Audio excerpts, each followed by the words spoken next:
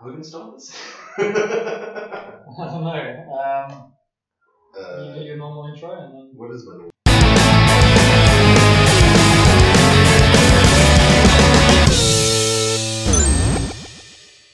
Hey everybody, you're listening to Critical Lawsuit, #CritLaw, with Nick and Kevin, where we talk about the law and games and the law games. How you doing today, Kevin? I'm doing alright. Yeah, it's been a nice bit of a break over the Easter holidays, and good to be back at work, good to be recording these things. Hope you all enjoyed our tasty new intro music. Big thank you to Gibbo, or Kevin Gibson, who is kindly composed this music for us. Yeah, that's a different Kevin from me, it's not me. Other Kevin. Yeah. He's not a minion, he's actually a self-standing, hard-working citizen. Mm-hmm. Well done, Kevin. It certainly pleased my ear holes. Makes me feel like playing Super Mario. Anyway, what are we drinking today, Kevin? I've just got my Michelson Rock. What about you? Yeah, no, I've just got my tea, again, as normal, as boring as ever. So actually, I wanted to bring some Ukal. For those of you who don't know, my wife is Mozambican, and my mother-in-law has just recently come back from a visit to Maputo, in Mozambique, and they have milk chocolate there, which is basically their equivalent of Steri Stuffy, but it's called Ukal.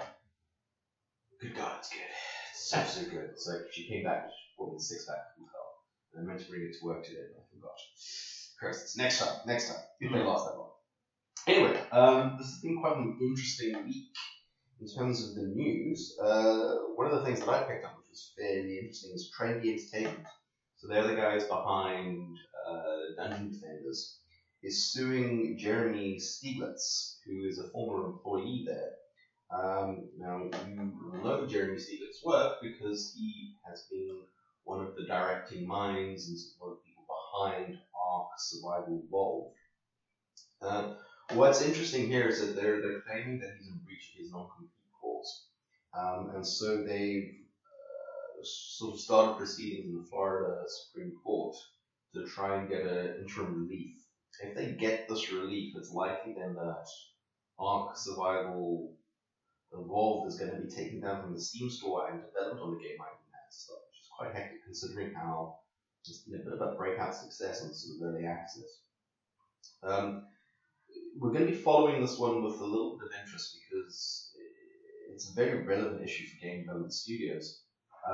But sort of for now, what's going on is that they're basically claiming that when he left, he had a 3-year sort of non-compete clause, which he managed to take down to a 1-year complete. So he only had a year when he wasn't meant to go and develop games, basically, which ostensibly he followed. But the allegations seem to be that Jeremy sort of as soon as he left, he was already going and sort of getting people and already doing work on Ark Survival. I'm just going to call it Ark from now on. And some of the allegations even go that while he was still with Trendy, he was doing work on that. So it's going to be interesting. Let's see what happens in the courts. See what happens. But in certain case, I'm going to be following with interest. Do you think there's any chance that Trendy will be able to take over the assets of Ark? I don't think so. I don't think. I mean, even in terms of South African copyright law, I don't think that would be possible. The sort of the damages that they would be entitled to, I don't think would include ownership of the IP. So no, I don't think so. I mean, what is likely though is that the damages probably have to be paid. So even a portion of the profits maybe from Ark would have to be paid over to Trendy. That's a possibility, I think. There's punitive damages against Jeremy personally, I think. And like I said, it's that the most immediate and most damaging things is that they could actually stop development. They could get an injunction to prevent development and get the game taken off the store. But I don't think they'd be able to claim that. Do you have anything interesting for us? Yeah, so that Dragon Cancer, I'm not sure if you know, if listeners know about that. It's a game on the Steam store. It's a game that focuses on narrative more than the gameplay side of things. The creators of that game have pulled or tried to pull a lot of let's plays surrounding the game for copyright violations. And the statement that they released on this, I find it very interesting because they've said that they like the let's play culture. They really enjoy it. They don't have a problem with it inherently. The problem is that considering the game is so very focused on narrative, it's more like a movie than a game that we would understand it in the way that we would understand it. And so watching the game and playing the game are very, very similar. So you can get as much enjoyment out of watching the game or watching a let's play of the game as you would playing it. Which means that a large percentage of the people who would otherwise have bought the game to play it are now not buying it because they've seen the game played and their interest has been sated. They've got the experience Yeah. of the game by watching someone else play it. And truth be told, that's kind of at the heart of what copyright law is all about. They're losing out on the money that they would otherwise have generated had these people not seen let's plays of it. And they're encouraging let's players to instead show only snippets of the game and use it as a kind of marketing tool to say, if you enjoy this game, go out and buy it, go out and support the people who have actually spent money and time and blood and sweat in producing this. Yeah, I mean, it's a very heavy game, very heavy topic. So I can totally see that. Interesting.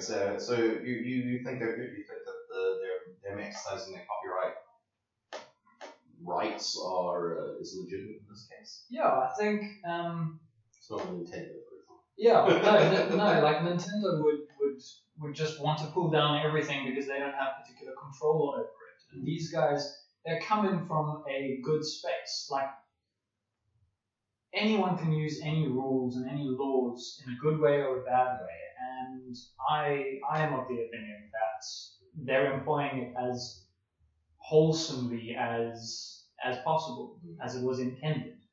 Okay, cool. Another story that I picked up, which I think is fairly interesting, is that Valve, the company that owns Steam and Dota 2 and everything else, have lost a court case in Australia in terms of that they've been in breach of the Australian consumer laws, in that they don't offer a sufficient refund policy. What's interesting is so Steam didn't, or sort of when the case the material facts are, Steam doesn't have a general refund policy attached to the Steam service. And in terms of Australian law, any goods that are sold, there is a statutory requirement that a refund policy is included. So Steam fought this court case initially, and so their arguments were twofold. The one was that games don't constitute as goods, as defined in terms of Australian law, and the second one was that, well, even if they do constitute as goods, Valve isn't subject to Australian laws because they aren't actually providing the sale in terms of the terms of agreement, in terms of the service isn't actually located for it, isn't being governed by Australian law. And they've lost on both counts. So the Australian courts have said that no, your games that you're selling on your platform digital goods do constitute as goods in terms of law. And that, well, yes, your terms and conditions say what Chakati, but sorry, buddy, because you're making the service available in Australia, inherently means that you're dictating what will be governed by Australian law. This has some interesting implications. There's also something I want to see. So, I mean, obviously this was applying strictly to games, but if they're considering games as goods, digital goods, how is this going to extend to things like the Steam Workshop? What about in-app purchases? Does this mean now that if I buy a skin, for example, in Dota 2, is that now subject to a refund?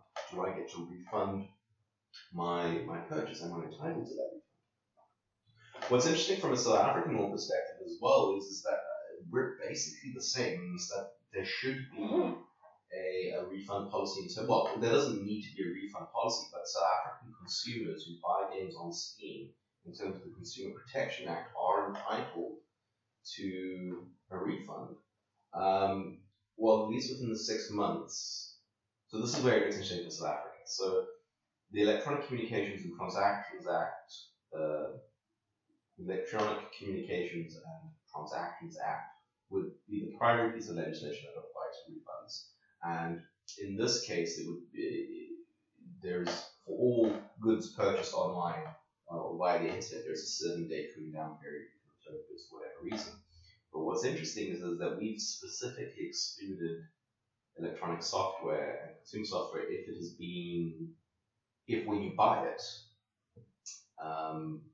you can't return it if you've opened it. Now, what's also interesting is that in terms of South African law, we've always made the distinction that things are either goods or services, and it has long been said that games and software, for example, are goods. So we've already got this clarified in terms of our law. It would be, I would say, in terms of Steam, is that, well, provided you don't play the game, right? So, and they can monitor that. They can monitor how long you play the game. As long as you haven't played the game, you would be entitled to that 7-day refund. But as soon as you've played it, in terms of the ECT Act, your return would be void. And because the whole thing kind of makes sense, is you don't want, as soon as you play the game, you can play through the game easily within 7 days for a lot of modern AAA titles. And you can say, well, I want my money back. So I don't think, it's not. The only exception would be where the game is released and it's so broken and so buggy that the Section 56 implied warranty of quality that is attached to the game to the Consumer Protection Act, that would get in. So if a developer releases a super buggy game, completely broken, doesn't function, you would then be entitled to, in 6 months, return that game for a full refund or replacement or repairs. What's really sort of relevant in this case would be that you can't really get a replacement and can't really get it repaired, so you would be entitled to a full cash refund, which is interesting. Yeah, the replacement and repair thing I thought would be very interesting, considering the whole debacle surrounding Batman Arkham. Yeah. The PC game being broken to high heaven, and people wanting. It would be interesting to me, at least, to see people ask for a repair of that. Yeah, we'll say this is where you can impose people what they have to refund. They'll have to issue a patch. Yeah, so Steam, Valve, if you're listening, if you ever get into any trouble with the local consumer laws, what else? Anything else interesting? Yeah, there was something else that I saw. We were talking a bit in the last podcast about Lindsay Lohan and the publicity rights and privacy rights. And another thing cropped up recently in Ultimate Fighting Championship 2, where the Muslim fighter, forgive me if I get this name incorrect, the pronunciation, the Muslim fighter Khabib Nurmagomedov, he, at the end of the fight in the game, if he wins, he does a Christian celebration. He does a sign of the cross. And testicles, Wallace Marsh. Yeah. And obviously, being a Muslim fighter, he took exception to this and called the producers out on Twitter. And they responded quite positively, saying, look, we're sorry, we didn't actually think and we'll change it. But this just goes again to show how publicity rights work, how privacy rights work. I know that a lot of people will look at the Lindsay Lohan things and say that she's a public figure, we shouldn't have to worry about whether we treat her in this way or that way because it's a risk that she's willing to take. But if you look at it in the context of this current thing that we're talking about, a person's religion is very important to them, and the way that they express their religion, particularly if their fans share that religion. Khabib has many fans who are themselves Muslim, and they would be offended to see their hero depicted doing something that is not in his belief system. It's a bit of a faux pas in terms of some of the creators and yeah. sort of like Ultimate Fight Championship. Yeah. And what made them think as a celebratory? I mean, why that particular, celebratory role? Yeah. I don't know. It's a bit weird. I mean, it's not. I think just because a lot of fighters would do that. It's like the whole thank you speech. Thank you God. Thank you. All that kind of stuff. But I would find it very interesting why they didn't think to maybe check. Or maybe they did, and this is just one that slipped through the cracks. Yeah, I don't know. You can benefit from that. They handled it fairly well. He also handled it fairly well. Just the tweet was very calm and saying, look, this is not right. Please change it. And they responded very, very well as well. Anyway, so last month we were talking about the Films and Publications Board, and we were talking about how the online content classification systems was going to work. This month, or rather this time, we've moved on from that. We're going to be talking about something else. And we're going to be talking about how companies should be treating their intellectual property, and when you license out your IP, some of the considerations that you should be thinking about.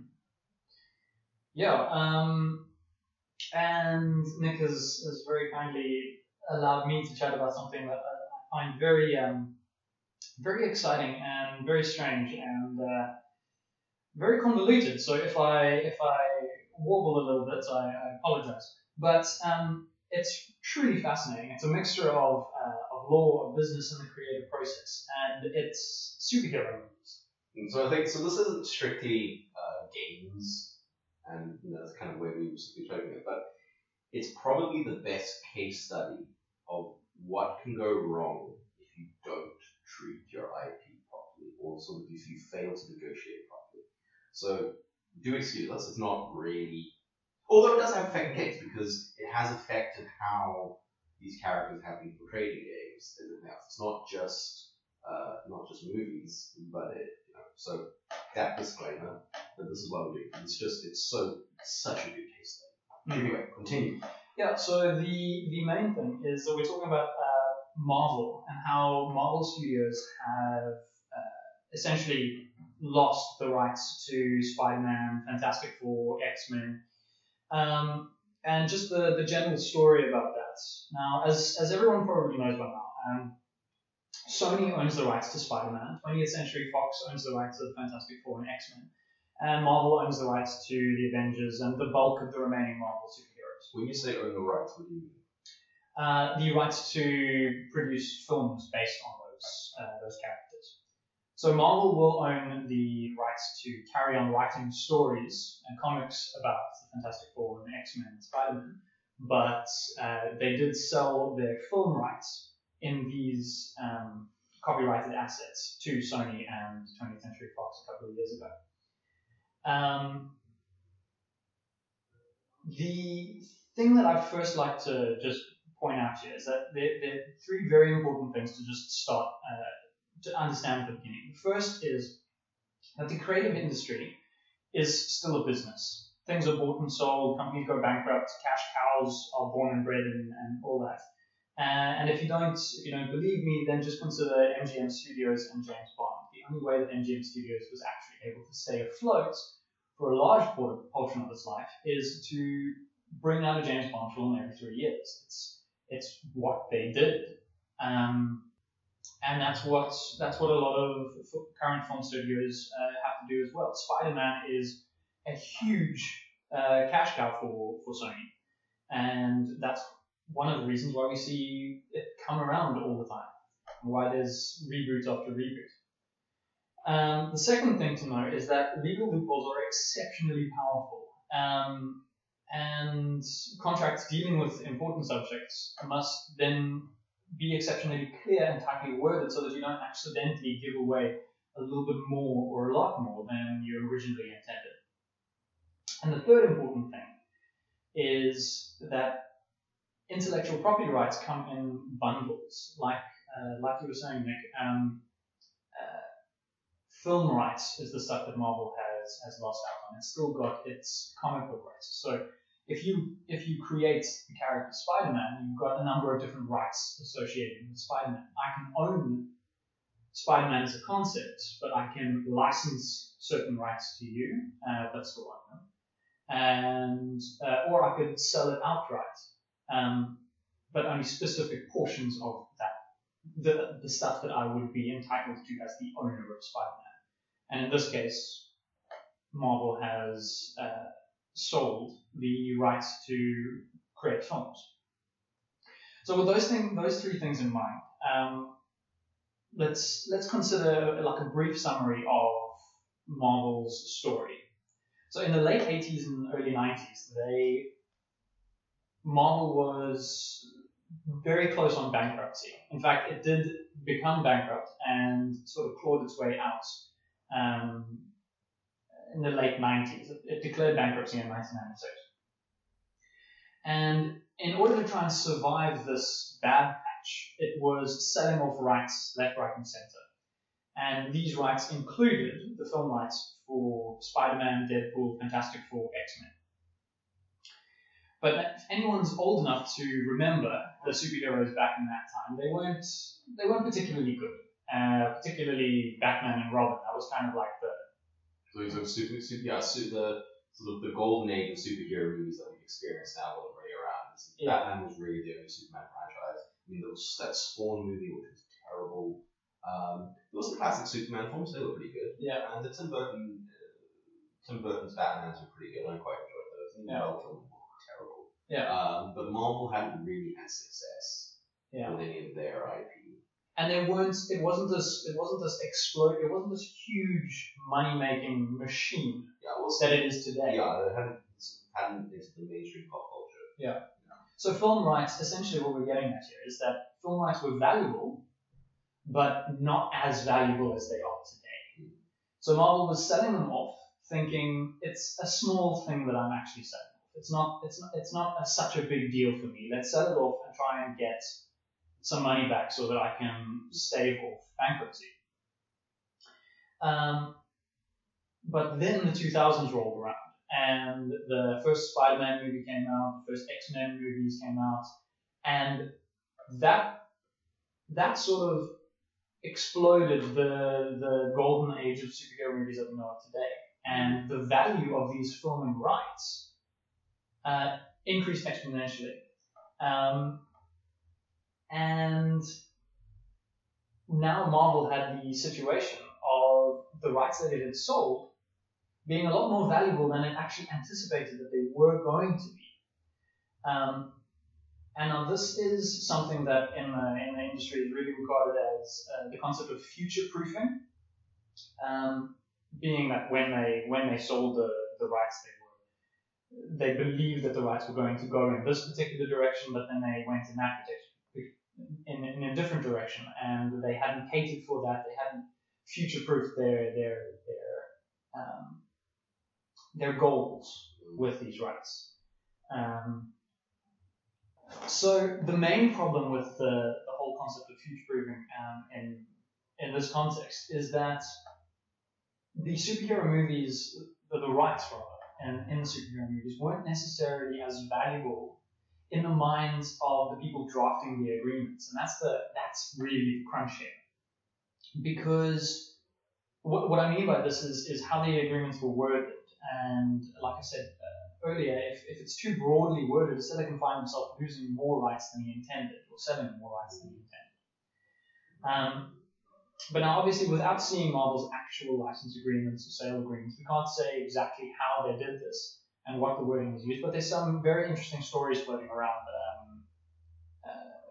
about this.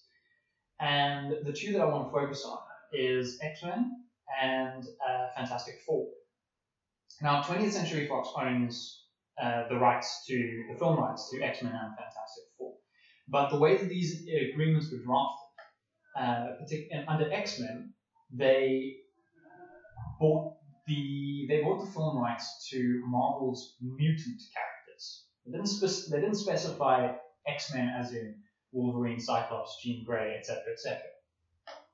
Instead, they just use the classification of mutants. Now, this is an exceptionally broad thing when you're dealing with a comic book series in which thousands of characters are regarded as mutants. So it goes beyond the X-Men universe, potentially. Yeah, potentially. And it's actually interesting because we have an example very recently in the Age of Ultron as to how Marvel Studios has dealt with this little legal issue. Because Scarlet Witch and Quicksilver, they're regarded as, they're according to the Marvel Universe, they are X-Men, Magneto's children. They are mutants. But they are part of both the X-Men universe and the Avengers universe. Exactly. So Marvel was able to use Scarlet Witch and Quicksilver in the Avengers films because they appeared in the Avengers universe. But they had to specify that they were not mutants. And that's why in the Avengers film you'll see that they are described by the characters as being genetically enhanced humans, using the power of the scepter. Another example of how Marvel is being able to exploit some of its IP that it kind of gave away but didn't really, because I suppose when it came to drafting, when they gave away the X-Men universes, they were giving away the X-Men franchise, but how do you define that? Yeah. Is it just the X-Men team? What about the villains then? What about everything else? Yeah. You know? So I suppose that's why they chose the term mutants. But it's interesting how this has now led to all these sort of interesting crossovers and other problems. And on the Fantastic Four side, the problem gets even larger because they didn't just sell like you correctly mentioned now. If it's just the X-Men, what about the villains and stuff? So they didn't sell the Fantastic Four, as in the team. They sold what seems to be the whole series. But again, here, an issue that appeared is they didn't sell the characters that had been created. They sold the characters of the universe, which included all of the characters that are yet to be created. Now, what this means is that Marvel cannot produce a Fantastic Four comic book with a new character unless that character is now covered by the legal documents. Also, so rather if they do create a new character, they're automatically giving away the movie rights. Yeah, my wording there was horrible, but that's exactly right. If they create a new character, they're automatically tacking it on to the film rights that they gave 20th Century Fox a couple of years back. And you'd think that this is a problem that just relates to the movie rights, but as we've just mentioned with creating characters for Fantastic Four, it's actually much broader than that, because it impacts on how Marvel as a content creator deals with the rest of its rights. And one of the ways that it seems that Marvel is actually handling this is it's actually moving away from exploiting those rights. One of the things that I've been seeing in how Marvel is dealing with the X-Men franchise and the Fantastic Four franchise, it feels like a kind of scorched earth policy has been implemented, where they're intentionally avoiding creating new stories. They've specifically told their writers not to create new characters for the Fantastic Four series. And the idea that seems to be coming through this is that they're wanting to limit the amount of people that actually want to see X-Men and Fantastic Four. Because if you have no fans that are interested in reading about the Fantastic Four or the X-Men, then you're going to have no one who's wanting to watch the movies based on them, which means that the movie rights are actually worthless and Marvel can buy them back from Fox. And this really then puts into perspective how interesting the new partnership between Sony and Marvel is regarding the use of Spider-Man in the Avengers film. Because Sony has allowed Marvel now to use Spider-Man for free in return for which Sony is actually just getting not something that Marvel can actually sell. They're getting fan goodwill. They're getting fan buy-in. Fans are now able to see Marvel using Spider-Man, and Spider-Man interacting with all the other characters that Spider-Man normally interacts with. Okay, so I think it's important is the broader context of the Marvel film project. So yes, I mean it's obviously awesome that we get to see Spider-Man as part of the Avengers, and Spider-Man he is a member of the Avengers in the comic universe, or at least he has been. But it's also important to note is that Marvel being acquired by Disney and having its own budget and its own resources now to produce its own films. If you look at the Marvel films, and that starting with Iron Man and the Incredible Hulk, and going through to now the Avengers project and Guardians of the Galaxy, so this whole universe that they're building, those have been very well received by fans. And they've yet to really have a bad movie. But Fantastic Four, and even the Spider-Man movie with Garfield, Andrew Garfield, yeah. They generally been poorly received.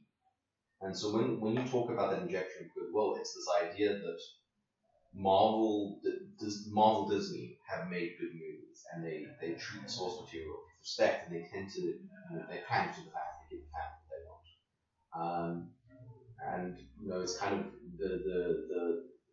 the bad will that Spider-Man received, especially after sort of Spider-Man 3, that awful sequence of him dancing in a black tuxedo. Like, what's going on?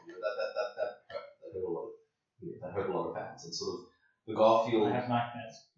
The Garfield Spider-Man, I quite enjoyed it, but and sort of I think what's happening here is sort of renewed hope. It's like, well, now that Marvel Disney is exercising some control over how Spider-Man will be portrayed in films, that makes potentially, that's good. Well, it makes the Spider-Man film franchise more valuable now than it was. So where people kind of the reviews of, for example, Batman vs Superman have been absolutely appalling.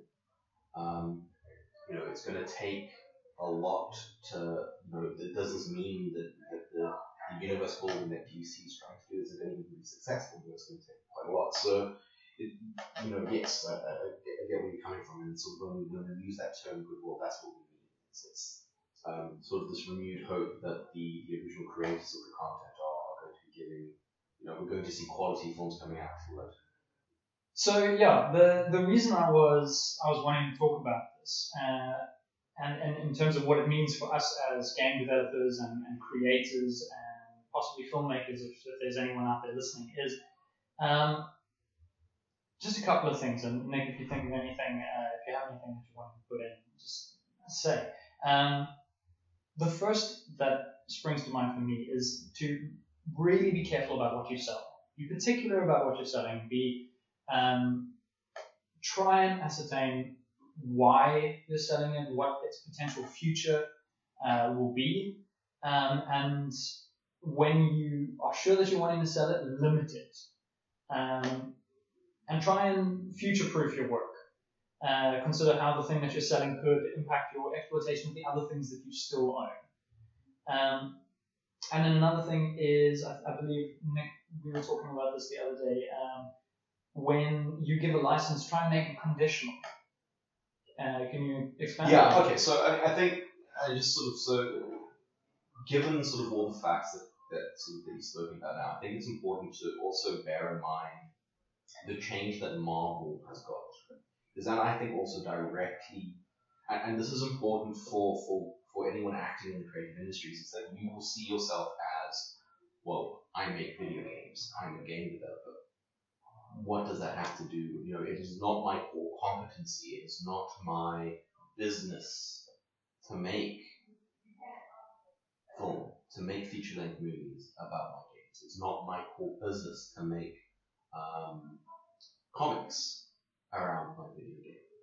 And the point that I want to say is so I think and that's very much, I think, the mindset that Marvel is. It's like, well, we're not in the business of making films. So we want to partner with, and this is often the thought process that a lot of people go through. It's like, well, I want to work with somebody who is in this core business.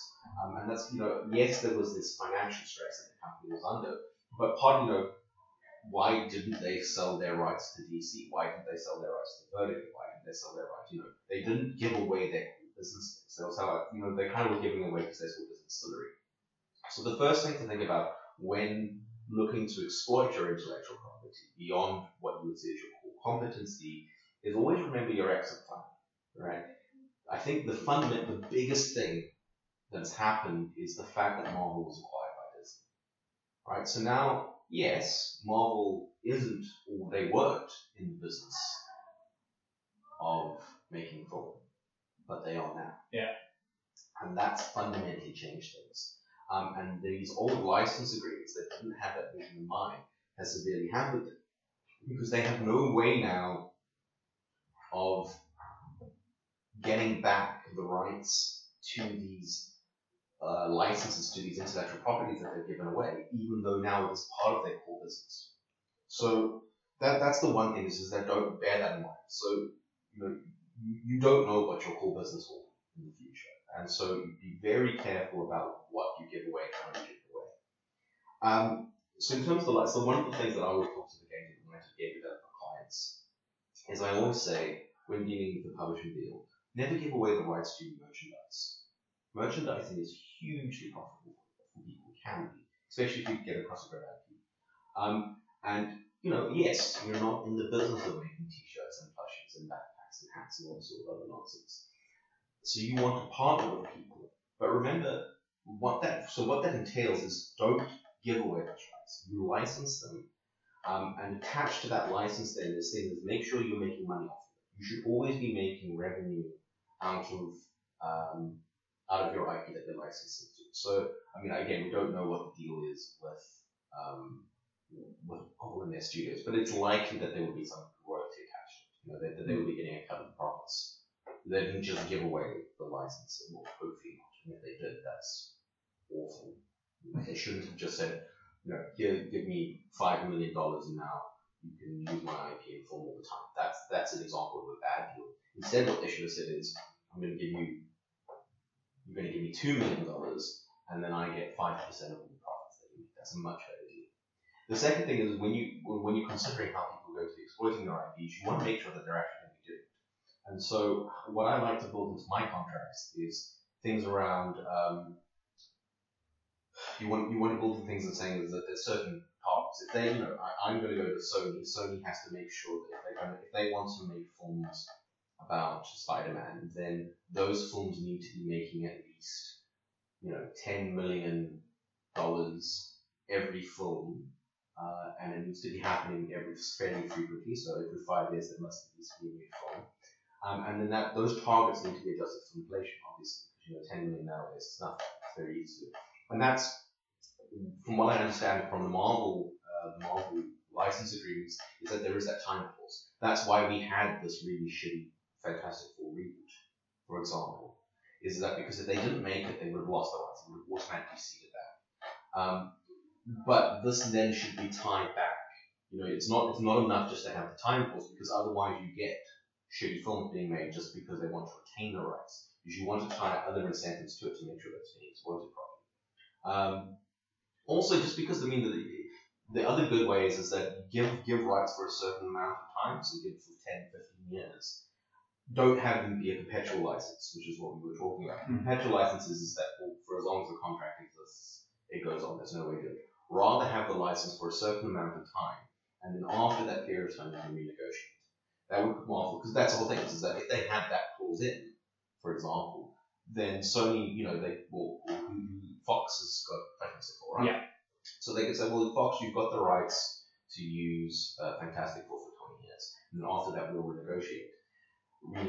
And you're not guaranteed, then you can say, well, look, we've been acquired by Disney now, we're not going to renegotiate, we're going to take those rights back, and then we're going to get to explosion again. These are the sort of things that you want to be thinking about. This is, that's what proper future proofing is about. So I suppose the bottom line is, don't think about now, don't think about what your core business is, think about the possibility of going forward. And as I mean, video games as an industry, or games as an industry, is larger than film and music combined. So think about that. I mean, it's hugely relevant to today's popular culture. Another example of this, which is interesting, and sort of it's the other extreme, is Games Workshop. So Games Workshop makes a tabletop board game. They're a miniatures company. They make little toy soldiers, and they've got games set around them. Their key property is Warhammer. It's Warhammer 40k, and what was Warhammer Fantasy is now being rebranded as Age of Sigmar. But they traditionally have been very, very protective of their IP, and they've been very careful about who can exploit it.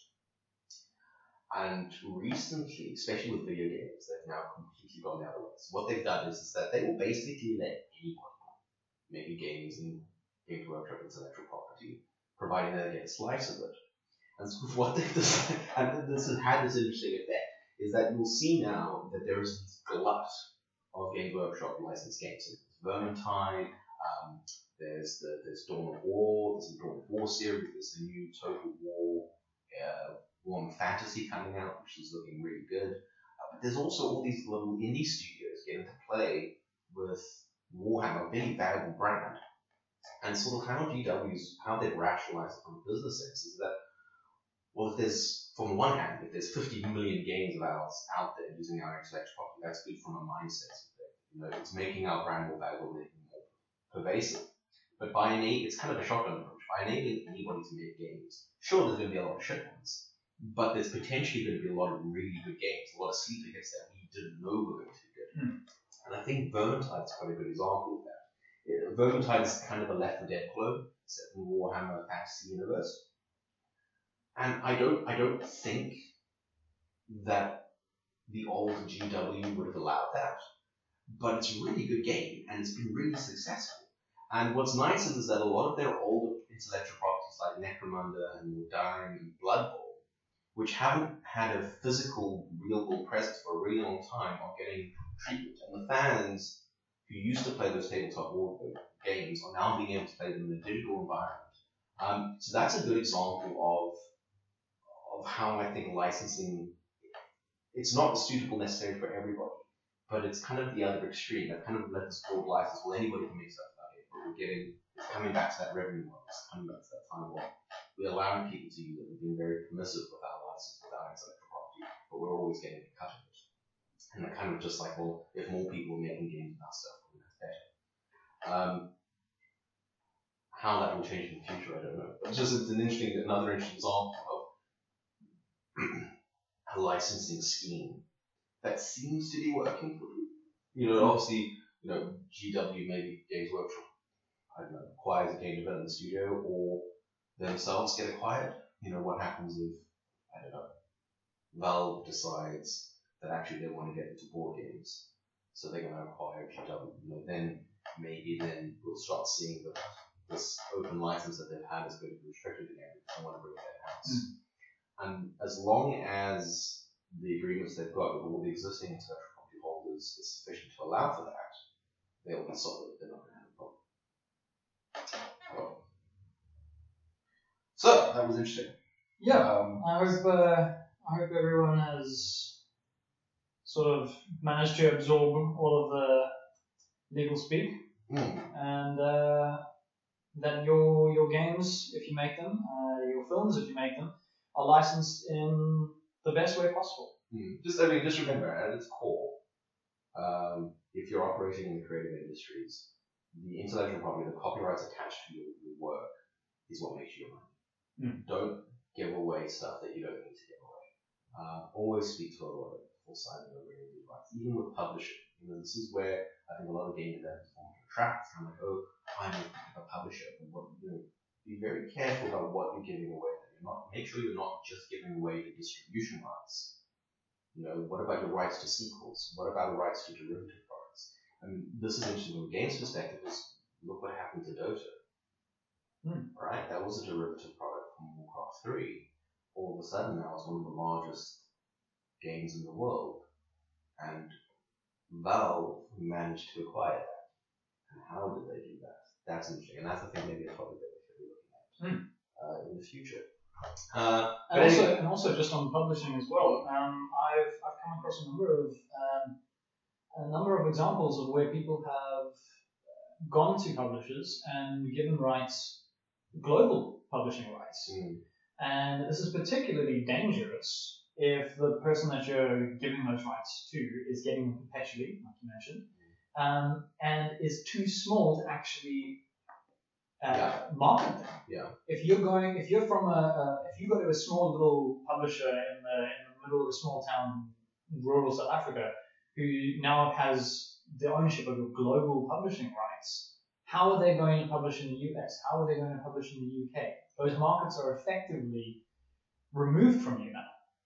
And you might be better off giving a certain publisher rights in South Africa because they know the industry and they're better suited to it, and then shopping around for international rights somewhere else. Yeah. So yeah, it's make sure the people that you're partnering with exploit your IP. Your agreement should be fit, and what your license should be fit to what they can actually perform. I think a lot of people kind of get blinded by, oh God, this is so cool. They're so excited that they kind of give away everything. They should be a little bit more restrained with what they're doing, so allow them to fully exploit that. But yeah, thanks to everybody. Thanks for listening to Critical Lawsuit. Follow us on Twitter. Follow Nick and Kev. Find us. You can get our podcasts on SoundCloud and on iTunes Store, and shortly on YouTube, hopefully. And yes, as always, if you want us to talk about something, I get suggestions almost every week, so we do hear them. We will be talking about them. Thanks very much. I think this month we're going to be sticking to the copyright topics. We'll be exploring into other things, but we haven't quite decided what we want to do next week. But yeah, thanks for listening. Hope you enjoyed it. Yeah, thank you very much, guys.